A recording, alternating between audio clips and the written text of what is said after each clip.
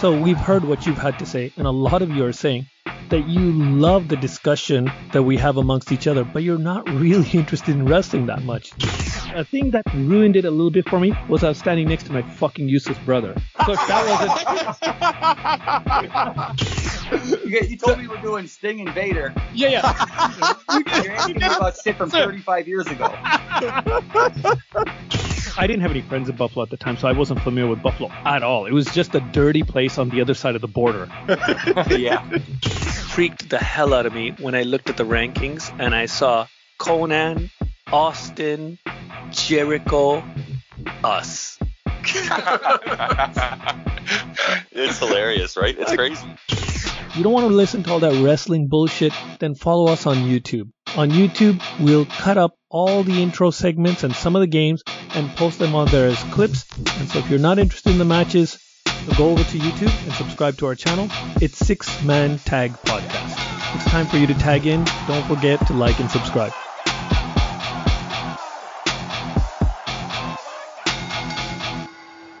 You know, Mean Gene, they got this place appropriately named The Garden. As you look out there, you see a bunch of vegetables sitting around there. A bunch of nothing-having Yankee melon farming people. Everybody knows the government keeps their troops in shape. And as far as hurdling drunks down at the Bowery at 5 o'clock in the morning, I have done it all, and I have set all records.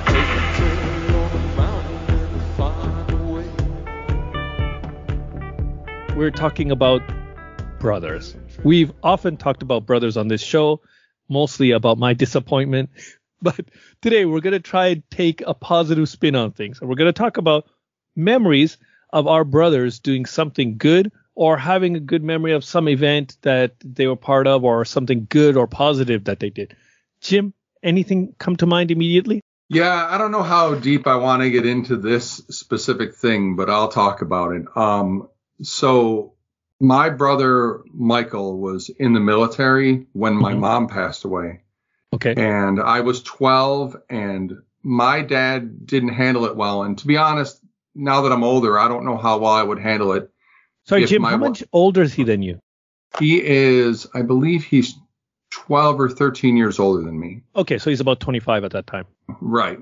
Okay. And he comes home from the military, and my dad goes away for a while. He just couldn't handle it. And my brother single-handedly raised me for 6 months. And I thought he was a jerk at the time because he would just come out of the military. So everything was very strict, and I had to be home at a certain time. I remember, I forgot my keys because I lived fairly close to the school, maybe 2 miles away. And I forgot my keys, and I kept forgetting my keys at school. And so I came home and the door was locked, and he's like, "Go back and get your keys." And he wouldn't let me in the house. But he was subtly teaching me all these lessons. But more important than any of that, that dude put his life on hold for 6 months at prime years of his life to take care of me. And I don't know a lot of people that would do that, whether they were related to you or not. You've had two good instances with is this the same brother who paid for the heater? No. Okay. No, so you've got two great memories of your brothers. That's great. I'm hard pressed to find one. Okay, Jim.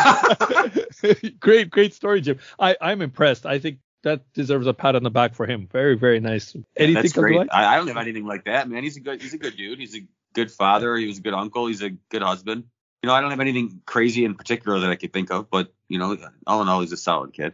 You know what? I have good memories of your brother. He was super nice to me. Super, super nice. Him and Amber went out of their way to include me and stuff. And when you were busy or when craziness was going down that was too crazy for me, they'd take me out. They'd go, "Hey, let's go do this, or let's go do that, or let's." And so for a while there, when I'd come over, I'd hang out with him. I really, really liked the guy. Super nice, super friendly. Doesn't have a bad word to say about most people unless they're a real dickhead. And so I think he gets along well with people. I don't see him as causing trouble or somebody you'd have fights with ever. No, we didn't really get in that many fights. Sorry, Jim. I got to jump in here. I think it's funny that Tarek can more easily talk about your brother than his own brother. Yeah, right. Yeah, Mike, so you didn't have many fights with him, right? Not really. No, I could remember them. There were probably 3 of them throughout our, Oh, that's good. And they were stupid shit over toys and stuff, and it was Yeah. Not when you were adults. Big. No. I see. Yeah. He's a good guy, very great guy. I think he's great. So I'm hard pressed to come up with a good memory of my brother. My brother, Mike, I didn't ask you, how many years younger is your brother than you? 3. 3, right? So my brother's 3.5 younger than me, so roughly the same thing. So I have a younger brother. I was kind of placed in charge of him at times, and so I had to take care of him, and my parents forced me to take him with me. So he became a burden when I was, 15, 16, 17. I didn't want to do that very much. And so a lot of troubles started then for me. But later in life, when I matured and I tried to treat him in a better way or try to be better about how I was with him, he was probably already, of the mindset, like, my brother's a dickhead. And so I think a lot of the tension stems from there. But I'm going to tell you something not particularly good, but something that I'm kind of proud of. But it's not something I saw. It's something I heard from somebody else. So my brother loves to fight. He loves to fight. Like, if he gets a chance to fight some random person, he doesn't hesitate. Like, he hesitates with people around him. I don't know why. Like, I've had lots of conflict with him, and when I've tried to start a fight with him, even though he's physically bigger than me and stronger than me, he always backs down or always hesitates to physically fight. No matter how much I push it, he won't fight me. And so I found out from one of his friends. Well, I was at school. I came home from school, and everybody in the house, there's like this strange vibe. So there's this guy named Jimmy. And I go, yeah, so Jimmy, I go, what's going on? Like, what's up? He goes, your brother, man. He goes, let me tell you. So we go outside. He doesn't want to talk about it in front of my brother because he knows my brother will probably get upset or nervous or whatever. So there's these guys that came from a rival high school to fight the kids from my brother's high school. So there's these two high schools. They're having this big rivalry. These kids come in, and for some reason, one of them tries to fight with my brother. And so my brother doesn't back down, and he's fighting the guy, and they run away. Eventually, the guys run away. They run away. They go in their car. They start driving from their car off of the school property. They stop at the stop sign. My brother sees them, runs over to the car, punches his hand through the glass, grabs the guy and pulls him out of the window, starts beating the shit out of him on the ground. Yes. And so, like, dude's great. That's fucking incredible, right? And so he's just beating the shit out of the guy, and all my brother's friends have to stop him, like, it's enough. So they let him go, and then they let the guy go, and my brother comes home like nothing's happened. Doesn't say anything to me, doesn't mention a word of it, never brags, never says, like, I beat the fuck out of this guy or beat the fuck out of that guy. So, like, hearing that made me so much happier, because 3 days before that, we went to a jiu-jitsu class and I tapped him. So, like, I was like, yes, I just tapped this motherfucker. So I felt great. Like, he's a legit badass who's not afraid to fight, and he'll fight anybody anywhere for any reason, for any kind of, like, minor reason, and I can tap him. So it made me feel good about myself. That's crazy, because he was like the most cool and calm and chill dude. He was like so calm. With you. Right, with you. Yeah, but, yeah. I mean, he was funny, but I mean, I pictured, like, I guess I could see it. He was a little tank, but that's crazy, because he was like so relaxed. Yeah, like, if he gets on your good side or if he likes you, he'll treat you like gold. But if he doesn't like you, he'll treat you like garbage. So he doesn't have any in between in that sense. Like, this, it's just on or off with him. But yeah, he was good to you. He liked you. He was really nice. He got off the couch to get me a pizza. That was fucking amazing. Yeah, that's rare. Oh, it's rare.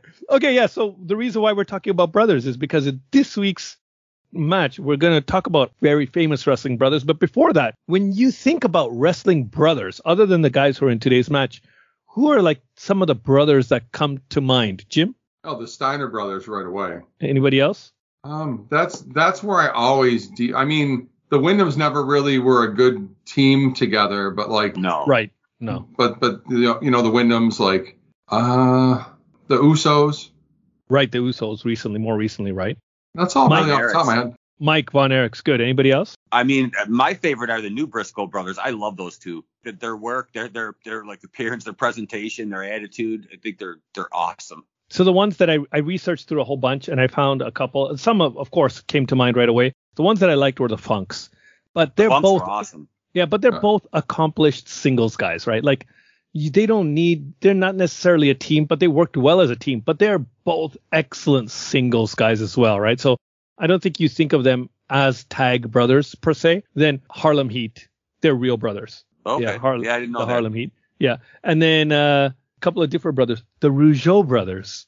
Awesome. I love the Awesome, right? Rougeaus. Yeah, great, very good. Then I don't know if you consider this a brothers or a family, but the entire Hart clan, Bret Hart, Owen Hart, Bruce Hart, Aldo Smith Hart, all those Hart guys. Oh, yeah. Bret Hart and Owen Hart, I don't have too many memories of them tagging together. I know Owen worked with Neidhart and Bret worked with Neidhart, but I don't remember too much of them being together as a team. And then Savage and Poffel, great. Yeah. I thought, great brothers. They never worked together on a big scale. Like they never worked together on WWF or WWE. No, that was more WCW. Memphis. Right, more Memphis and that stuff. And I heard lots of stories about how Savage took care of Lanny Poffel in his WCW contract negotiations. And man, he loved his brother. He fucking loved his. Do you know what he did for him? Do you know about that, Jim? No. Yeah. So he said to Eric Bischoff, he goes, look, I'm leaving WWF. I'm going to come to WCW and Slim Jim is coming with me. Slim Jim's coming with me. They're going to give you all this advertising money. They will pay you $150,000 a year to use my character rights while you license them from me while I'm at WCW. And you're going to use that money to keep my brother on payroll. So it's going to cost you nothing to hire Lanny Poffel. You don't have to use them if you don't want to use them. And Nice. Bischoff's like, all right. Isn't that beautiful? That's fucking incredible. That's cool, man. Yeah, so Lanny Poffel was paid all throughout Savage's career while he was at WCW. Didn't work not once. It's fucking amazing. That's great. Yeah, and then another couple of young brothers that I realized that I don't know why we missed them, but Oh my the God. Young Bucks.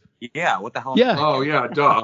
Yeah, they're like, I think they're at the forefront of great brothers today. Okay, so Yeah. we've covered a whole bunch of good brothers. We missed Cody and Dustin, but they didn't really work together that much. Just as Stardust and Goldusting for a little bit. The Valiants. The Beverly Brothers, Ole and Arn Anderson, and the Valiants are not real brothers. None of them are? None of them. Wow. Nice. Yeah, I thought the Valiants were real brothers too. They kind of look it, right?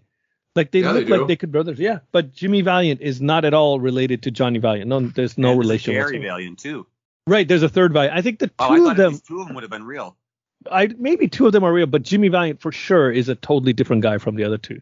So I thought that was kind of unusual. But yeah, so brothers, there's lots of brothers in wrestling, and today's match features two brothers, the Brisco brothers. Many of our listeners out there might be familiar with Gerry Brisco, who worked as one of the Stooges in the 90s Attitude Era. If you've never seen his matches, you're in for a treat because today's match was fucking excellent.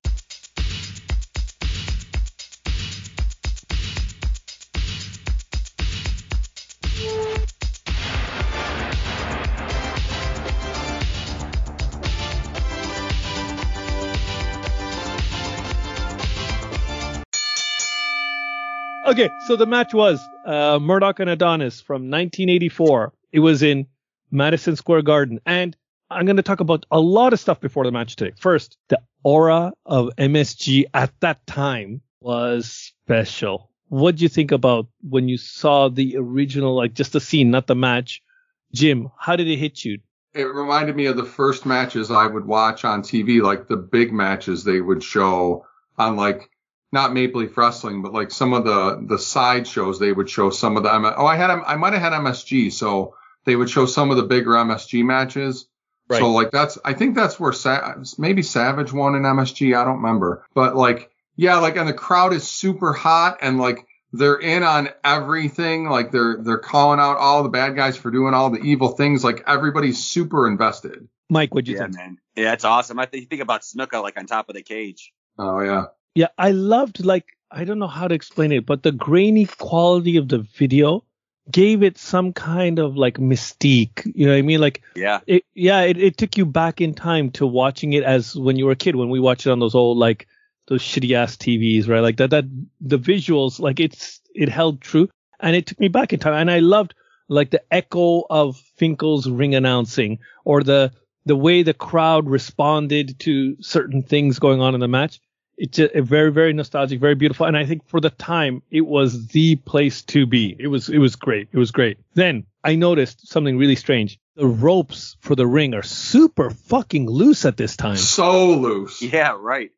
It's almost like wobbly. a kid. Yeah, it's like a kid put this ring together. I don't know why. I don't know if it was by design, but like even my WWF Superstars wrestling ring that I built with plastic in the corner with those like red ropes and the white rope and the blue rope, like that rubbery kind of rope. Even those ropes are tighter. You know what I mean? Like this is ridiculous. Oh, no doubt. So there's no way you're going off of the ropes in any big way for any kind of like vaulting moves, right? It's not going to happen. Yes. Yeah. Okay, then the referee. Okay, so I've got lots to say. I've got lots He's to great. say. Oh, fuck. He was like a flying squirrel. He's fucking ridiculous because this is Jack Lutz. His name is Jack Lutz. He refereed a lot of big matches in the early 80s. And Mike, did you recognize him? Yeah, but I couldn't think of what his name was. I remembered the face. Do you recognize him from later in life? He was in The Sopranos. Get out. Really? Yeah, he became an actor. He left refereeing to work on other shows. He was on The Sopranos. He was in like a whole bunch of mob movies. And More than one episode, or? I don't know, but he did lots of acting credited work in like that mob genre. And his main claim to fame is he was in The Sopranos. It's Jack Lutz. You can search. I don't know what. Wow. I didn't watch The Sopranos, but yeah. So his other claim to fame is being completely out of fucking position. Oh my God. So he's Count Sucks Balls. He's always out of position. He doesn't understand what the job of a referee is. And the only thing that I thought that was good about him was that he was short, so he made the wrestlers look big. Like that's the only positive I had to take away from this guy. Fucking terrible. And we'll get to spots in the match where he made lots of errors. So we'll come to that. But he's on my scale of all the referees so far, he's even lower than Nick Patrick. That's how much I hated this guy. Yeah. What about Dick Reigns? Does he still got the throne? Yeah. So I'm going to say Jack Lutz, Nick Patrick, then Dick Reigns. So bottom 1, 2, 3. Wow. Lutz being the worst. Yeah. I got a kick out of this guy with the way he flew around the ring. Little old man. I liked how he flew around, but everything else was fucking awful. The best thing to me, real quick, the best thing to me was that during Murdoch's kickout, he got hit in the face with a hand. He punched him right in the face, right? Yeah. Yeah. I wondered if that was like on purpose for him fucking up everything, or you never know with Dick Murdoch. Yeah, you never know. Okay, so you mentioned Murdoch. Let's get into it. So Adrian Adonis and Dick Murdoch are the first ever official WWF Tag Team Champions. They're the first. Before them, it's the NWA WWF Tag Team Champions. These are the first ever WWF champions. They're called the North-South Connection. What did you think of these guys as a team, Jim? Yeah, they're a good old school brawler and cheat team. And it's nice to see Adonis not as adorable Adrian. Yeah. Mike, what'd you think? What were they called? The North-South Connection? Yeah, the North-South Connection. North being Adonis is from New York, right? Yeah, they were the East-West Connection. Him and Adonis and Ventura in the AWA, they were the East-West Connection. I love these two guys. I haven't seen them in a while. I remember them as a tag team. I remember seeing them before, but I haven't seen them in a while. They're so frigging animated. I think it's hilarious. I love watching Murdoch sell. I can watch that dude sell all day. It's fucking great. It's such a beautiful art form. And Adonis is great too, but like, I that's one thing I always remembered about Murdoch is the guy was fucking hilarious how he sold. 90% of the comments throughout my match are about how great Murdoch selling is. So we're going to come to those, but you're right. He's fucking fantastic. He's on another level. Another level. Yeah. So we've got Adonis and Murdoch on one side. The reason why they're fighting the Briscoes in this match, or the story behind this match, is the Briscoes won a non-title match. That was a big thing in the past. Two guys would fight. One guy would win a non-title match. Then they'd qualify for getting a title match. And then the title match would have some kind of finish, right? So this is why these two teams are pitted against each other. And it's a great showdown. It's a contrast in styles. So before the match even started, I expected something good. One side's a brawling team. One side's a technical team. It should be a great match. Before we start, let's get into the commentary. Monsoon here, right? Very, very meat and potatoes. He did nothing wrong, but he needs somebody with him. I don't think he's good on his own. What do you think, Jim? There's very few announcers that can carry on their own, but I think that was just the style back then. I think this is pre-Vince jazzing everything up and making it the production value super high. Right. Yeah, that's true. Mike, what'd you think? Yeah, we're used to hearing him with like Bobby Heenan or something, which, he's the greatest of all time. So, yeah, by himself, it's not easy to do. That's right. But you know what? I think Monsoon did a good job of like a very meat and potatoes type of commentary. Like, this is this move. This is this move. This is like what we can expect from Brisco. This is what we can expect from Adonis. There's nothing wrong with it. It's just not entertaining for the non-wrestling fan, I think. No, it did fit the time though. But I hear what you're saying. And then one thing that I did like that he did really well was he really put over the Briscoes in a big way. And he really made Adonis and Murdoch seem like the bad heels. And like he took a stance, right? Like I'm a pro Brisco commentator. And so you had the feeling of cheering or wanting to root for the Briscoes. I like that. I thought he did that very well. Very, very well. Yes. Yeah, he defined everyone's role. Okay, then before the match starts, I'm going to talk about this. I think we're going to have a little bit of a discussion here. But Adrian Adonis has one of the weirdest bodies in wrestling. When I see him, right, it's almost like a T-Rex. You know how the T-Rex has like those itty bitty arms? Yeah. He's got those itty bitty legs. How those legs carried his upper torso was shocking to me. Like, it looks ridiculous, but incredibly agile. Jim, what'd you think? Yeah, he does have a very unique physique, and like he kind of filled out as he got older. And I don't know if it was just like he did like twice a week leg day, or I don't know what the deal was, but like, yeah, it's very odd. Yeah, Mike, any thoughts about Adonis? Yeah, he didn't look like he should throw a nice drop kick, but he did. I mean, he could get up there. He can move for his size. But, he was built like a medicine ball with legs. Right. And you're right. He's super agile. I think when he was in the East-West connection or back like in the beginning of his career, he was probably in really good shape at one point, right? Yeah, you guys remember him being that robust in the midsection. Right. And then that came on later. And I watched an interview with Danny Spivey. Danny Spivey talked about having to beat the shit out of Adrian Adonis. And he just talked about like Adrian Adonis got on like this big drug thing and he started doing lots of coke and lots of like all kinds of stuff. And then he let himself go. And that's what attributed to his weight gain. Like he started like gaining weight once he started getting into drugs and stuff. And so that's how he got into this shape. But originally he was like in a really good shape when he first started wrestling. So yeah. I remember seeing him in good shape. Kind of this is the beginning and the end of his physique here, right? Okay, then the match starts.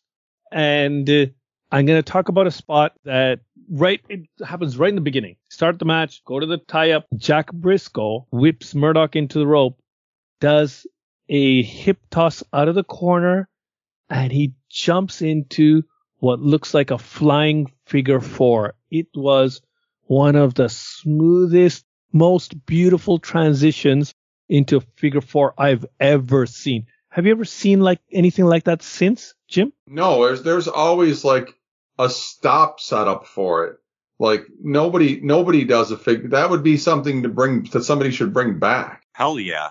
I've never seen it. It was great, wasn't it, Mike? Yeah, it's amazing when there's things you haven't seen because everybody, they see one thing and then everybody does it. So like something like that should have been redone. I think the guys today have the athletic ability to do it faster than Jack Brisco does. And so I'm sure it'll look even way sharper than it did at that time. But the transition there is just so beautiful. Oh, it's fucking perfect.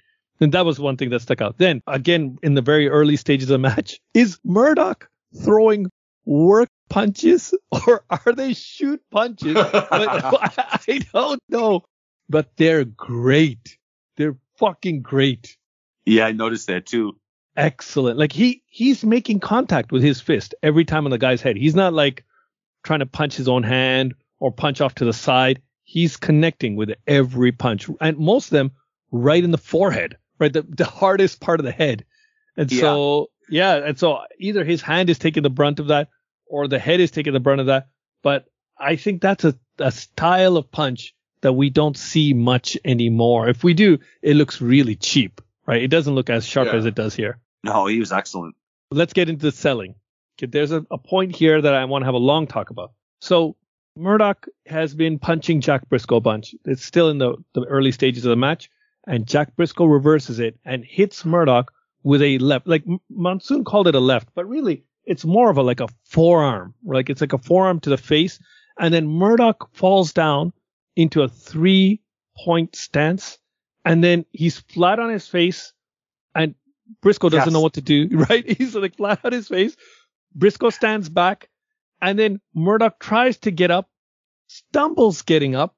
Then when he does get up, he doesn't have balance, right? And it's such a beautiful, believable sell for what he received. And this, instantly, when I saw this, I felt like somebody should take this tape to Shawn Michaels and show him, like when he oversold for Hogan, flailing like a fish out of water and like doing all that unprofessionally looking like, oh, here's a clothesline, I'm going to fly around like a fucking dickhead. Like that kind of overselling was so cartoonish, it ruined the match itself. It made it look like he's shitting on pro wrestling as an industry because you're in the ring with the greatest hero of wrestling during the 80s, and you make him look like shit by trying to oversell. Murdoch also oversold, but he made Brisco look like $1 million here by overselling.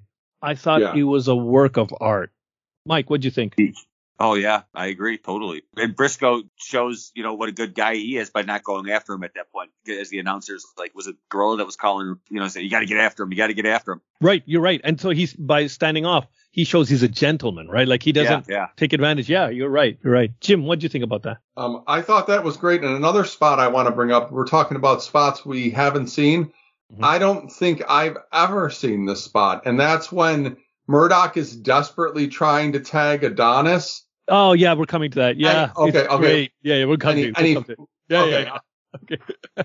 Well, you're right. We'll get into it, I promise. Okay. Then, before we get there, he does another thing, right? So he goes again to oversell a second left hand, like soon after that, and he goes through the ropes, goes to the outside. Okay. Yeah. The camera zooms in, and Murdoch's face looks like he's about to die. And there are a few guys today. Like I think another guy today who does this well is Randy Orton. He doesn't know where the camera is or what's watching, like who's watching him from where. But when he's selling something, his facials are really great. But Murdoch's on another level. He makes it look so fucking believable. WE, so the camera's everywhere. Right. Yeah. Right. Constantly changing. Right. Constantly changing every few seconds, right? So you have to always be facially silent. But other than Randy Orton, a lot of the guys just go through the moves, right? Like they bump, get up, move, bump. They're not like expressing what's really happening to them in terms of pain. Murdoch, not knowing where the camera is, he's always like selling, which is great. Really, really great. But once he goes to the outside, fucking Jack Lutz should have gone over to Brisco or should have gone over to Adonis so that he's not standing right in front of Murdoch when he grabs the case and smashes Brisco with the case. Right. Like, yeah. Right. So like he's standing right in front of them. And so what happens is Monsoon starts yelling at the referee, what are you doing? And so all the heat goes off of Murdoch and goes onto the referee. The crowd's booing. They're getting angry at the ref because he's supposed to disqualify them there. And so his lack of positioning or poor positioning loses all of Murdoch's heat. And I wonder if that's not why Murdoch punched him in the face. If I was him, I would have been pissed that like you stole all my heat by being in the wrong place. And so I'm not sure if that was or wasn't a receipt, but I think that referee positioning was what ruined that entire spot. Jim, what do you think about all that? Yeah, I think it's amazing that the reffing was so bad and yet it didn't wreck this match. Like we talk a lot about how the ref can just take the wind right out of it, and even as bad as he is, it's still super enjoyable. I agree with you. Great. It was I think that's an attribute to how good these four guys are, right? Okay, then Gerry Brisco gets a tag, and he does. I'm gonna say this is the second best arm drag I've ever seen. I'm still going with Ricky Steamboat #1. But what do you think about the arm drag, Mike? Beautiful. I made me think of Steamboat too. Yeah, Steamboat all the way. I think we got accustomed to seeing him a lot as a stooge, and to see him move around like this was kind of amazing, right? I didn't expect him to be that athletic. Well, so many more people like that are, watching wrestling now. Well, maybe not 'cause it's an older audience, I guess, if you see like what the demos are in the ratings. But more people remember them as remember him as a stooge. Not everybody knows just how good they were. So I kind of wanted to pick the match for that reason, because I wanted to maybe see them a little bit more for who they were, not and it was a good choice, because actually this match is great, and actually it's a good showcase for their skills. It shows everything they can do, right? And then from there they continue going back to the figure four again and again and again and again. It's like the current version of today's armbar, right? We got like a hot spot for like a potential finish. Guys go for the armbar and somebody grabs a rope, right? Like we think of the figure four, like the figure four is the 80s version of today's armbar.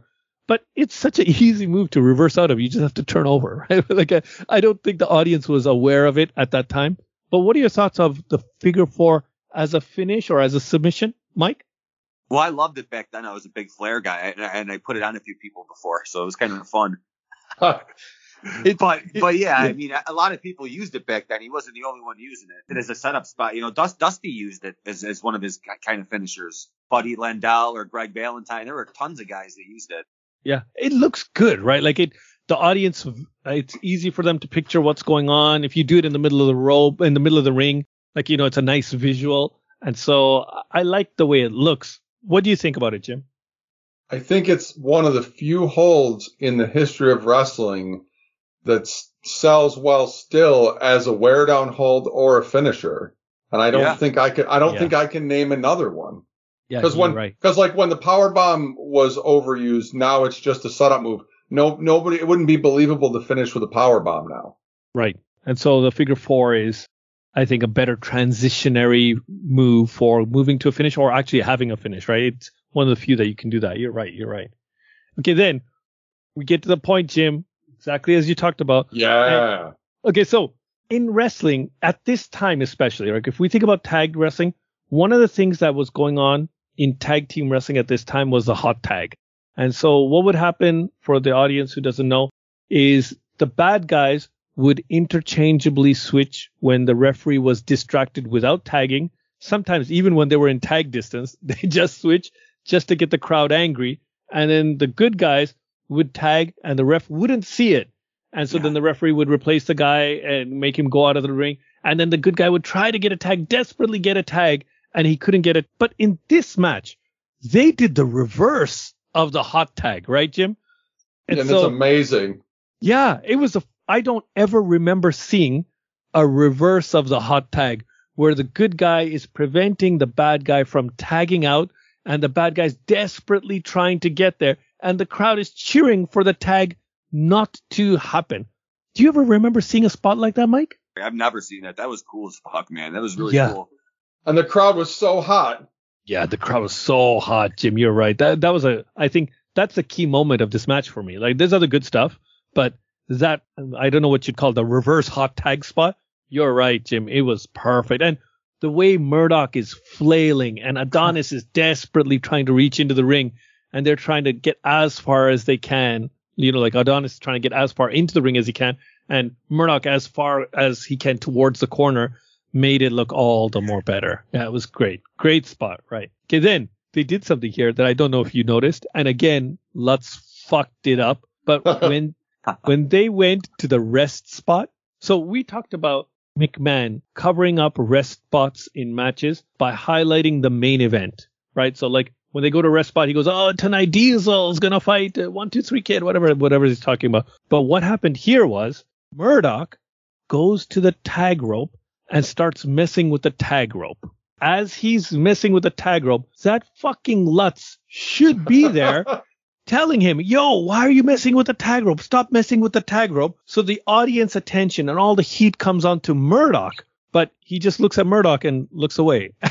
Just goes back. And so now it looks like they're just resting in the ring and Murdoch is like doing something ridiculous on the outside. It didn't make any sense because Murdoch had no intention of taking off the tag rope. He couldn't take off the tag rope. And so it just looks like Murdoch is dumb in the end. It was a fucking shit. It was terrible. Terrible. Yeah, I didn't get that either. So I was like, what? Yeah, like, I want to say back in the day, like, somebody used to say, "What a Lutz," and it meant they were like, they were like an idiot. Right. But like, Yeah, like what are you like? You have one very minor job. Like, what are you doing? But then from there, the guys actually save the match, right? They do so many great things. Murdoch and Adonis take control of this match, and they go to a spot that I had a flashback of once they delivered it, but I didn't remember that they did it. Adonis does the backbreaker, and Murdoch comes off the top with the knee. Oh, it looks so fucking crisp. Oh my God. That's good. Yeah, really good, right? Great spot. Then, right after that, I think Murdoch accidentally creates the brain buster. Yep, no doubt. Right? This is probably the origin of the brain buster. He picks up, I believe it's Gerry Brisco, holds him up in a suplex, and then he can't, or he's selling that his right leg is hurting, so he can't go backwards, and he falls straight down on his right side, resulting in one of the cleanest brain busters I've ever seen. It's beautiful. Beautiful. But I think it was accidental. Guys saw that and said, hey, that's a move. Let's do that. And then they started making that a move. Because I don't remember ever seeing it before, anytime before this. It was really great. What did you think about that brain buster, Mike? Perfect, man. Perfect. He looked pretty much everything that he does. Yeah, maybe it was the origin. I don't know. Jim?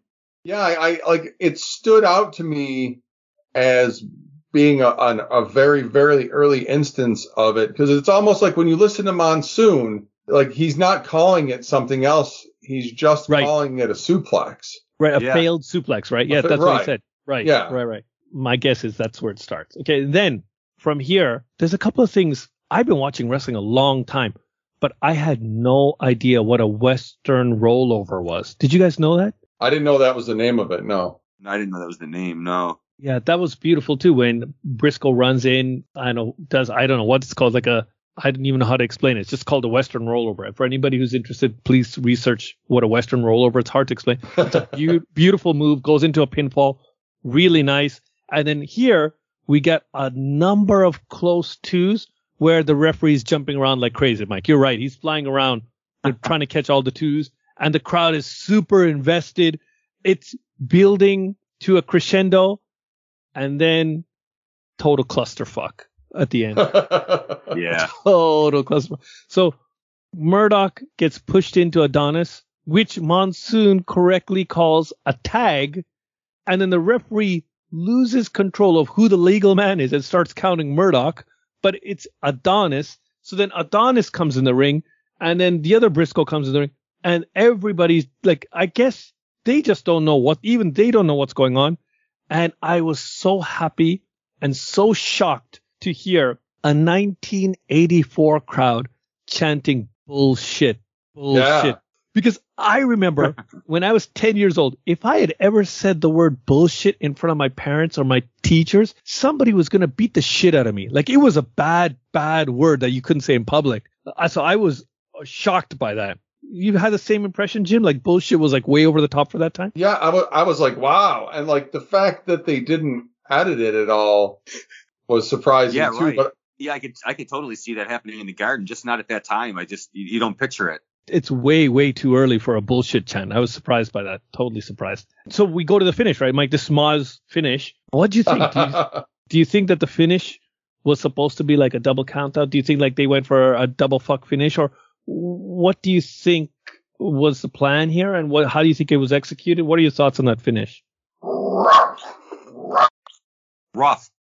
The dog's even saying the ending stunk. Yeah, it was terrible. Yeah, after the finish, I'm like, fuck, man. I watched the match. It was really good, but the finish, and I felt bad. It was kind of like the couple, what was it, the Valentine in right. Bill Curry. Wild Bill Curry, right. It's a very similar. We have another one too with a shit finish like that too. Yeah, we had another one where the finish was a callback to it was Piper and Valentine. Okay, yeah. But you're right. Like as good as this match was, and you know what? It was 29 minutes that flew by. Flew fucking by. Yeah, I was surprised when you first sent it to me. I was like, told me about it. I was like, fuck, 29 minutes. But when I watched it, I got into it right away, and it just went by like nothing. But the finish was a big disappointment. I wonder, you want to keep the titles on Adonis and Murdoch, and you still want the Briscoes to look good, but there's got to be a better way to have a finish than this, right? I just to see do that with a rematch too. You know, you win the match before to get the title shot, and then you get DQ'd. Like, I don't know how far this went along. I would suggest that this match. I asked a Brisco match, preferably a tag match, because I don't think we've done one yet. So I wanted to do a tag match, and I asked some recommendations, and this was high on the list, along with Ricky Steamboat and Jay Youngblood against the Briscoes, which is probably incredible because all those guys are, Steamboat's sick, Youngblood's good, but I really wanted to see Murdoch and Adonis. Yeah, well, I think, to be honest with you, they're great heels, and I think they play off each other well, because the Briscoes are like the typical pretty boy, good guy, traditional, good old boys, and then you've got these two like street thugs on the other side. I really like that contrast. I thought it went over well. Jim, what do you think about the finish? I think that might be intentional booking back in the day when you went to multiple cities. There was no sheets, there was no internet. Yeah. So you probably there was probably double count out all across the East Coast. To be honest with you, from a booking standpoint, I think they could have done better. Even if they're going around with that, there's a better way to finish that match. Okay, so overall, great match, just terrible finish. I think we're all in agreement. Jim agreed? Yeah. Who the fuck is that guy? Who the fuck is that guy? This week, there are 5 rounds. Pretty tough. It's not easy this week. Who's going to go first this week, Jim? Who won last week? I believe I was the last of the two of us to win, so I'll go first. All right, so 5 rounds. Everybody knows this character, but I don't know if you know any of his character names. When is it over? It's round 5 it's over round 4. So round 4 is the last round. And then round 5 is I'll reveal who it is. Okay, so 4 rounds, each of you get 2 chances. Round 1, who the fuck is that guy? Jason. Sid Vicious. Incorrect. Good guess though, Jimmy. That was the first thing that came to mind because of Lord Humongous. Round 2, Jim Nelson. Corporal Kirshner. Oh, incorrect. Ooh. Round 3. I'm sorry. You're already laughing. That's terrible. I'm sorry. Private Jim Nelson. Don Kernoodle. When I reveal the answer, you'll be disappointed. Okay, that's like Mike. Good guess. Yeah, good guess. Mike, your last chance. Mr. Russia. Nikita Koloff. Oh, and I win this week because the answer is somebody who worked with Don Kernoodle, Boris Zukov. Oh, wow. Yeah, that was really close. What's surprising about this guy, Boris Zukov, is he's American. His name's like Kevin or something like that. Did you know that? Yeah, Boris Zukov. He looks so fucking Russian, right? Yeah, his name is They saw the James. size of his fucking dome and they just had to turn him into a Russian. His name is James Kirk Harrell. What the Come on, no way. Yeah. Okay, so who the fuck is that guy? So this week, I win. Here they come, yo. Here they come. Here they come, yo.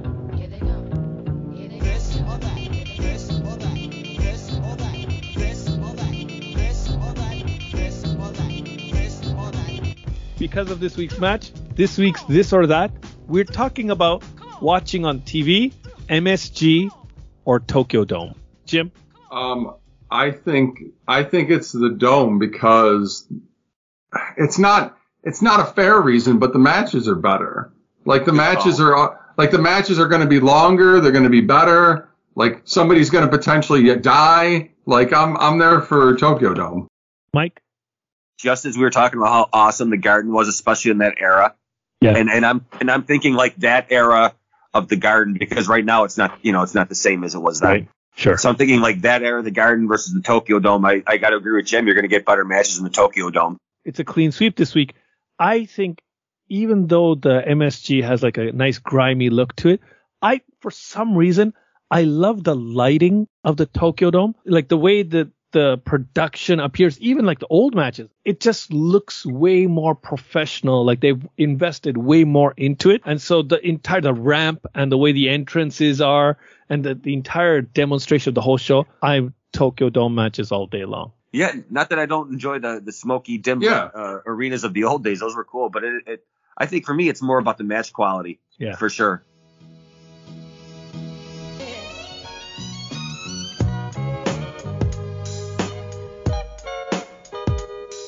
Do you know who's on the roster? Okay, and the last thing for this week is the roster. Now, before we do the roster, I have to preface this. I don't have access to this show, and I've been trying ever since we've done the roster to try to make the two of you look like geniuses, but every week you fucking let me down. In the Royal Rumble, you got like 3 guys after we had just done it a few weeks earlier. So I'm a little bit worried about this week's roster, but I'm hoping you can clear the board. This week's roster is AEW Full Gear 2020. It's a softball. It's just a year ago. Mike loves to talk about new matches. So Mike better clear the board. Okay, so I want to disappoint you. I want to disappoint you so bad. All right, Mike. So you're first. The roster AEW's Full Gear 2020. Mike? Kenny Omega. Correct. Jim? Jericho. Correct. Mike? Hangman Page. Correct. Jim? MJF. Correct. Mike? Nick Jackson. Correct. Jim? Matt Jackson. You used Mike's technique from a few weeks ago. Yeah. The Young Bucks. Matt Jackson. Correct. Mike? Cody Rhodes. Correct. Jim? Sammy Guevara. Correct. Mike? Darby Allin. Correct. Jim? Moxley. John Moxley. Correct. Mike? Cash Wheeler from FTR. Correct. Jim? Orange Cassidy. Correct. Mike? Dax Harwood.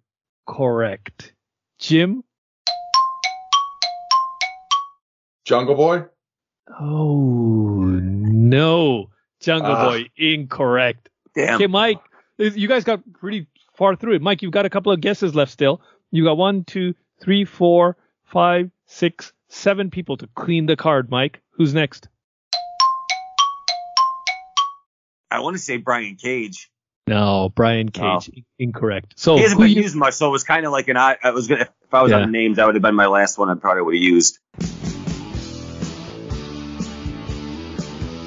If you have any questions or comments, please feel free to write to us at sixmanpodcast@gmail.com. For now, it's time to tag out.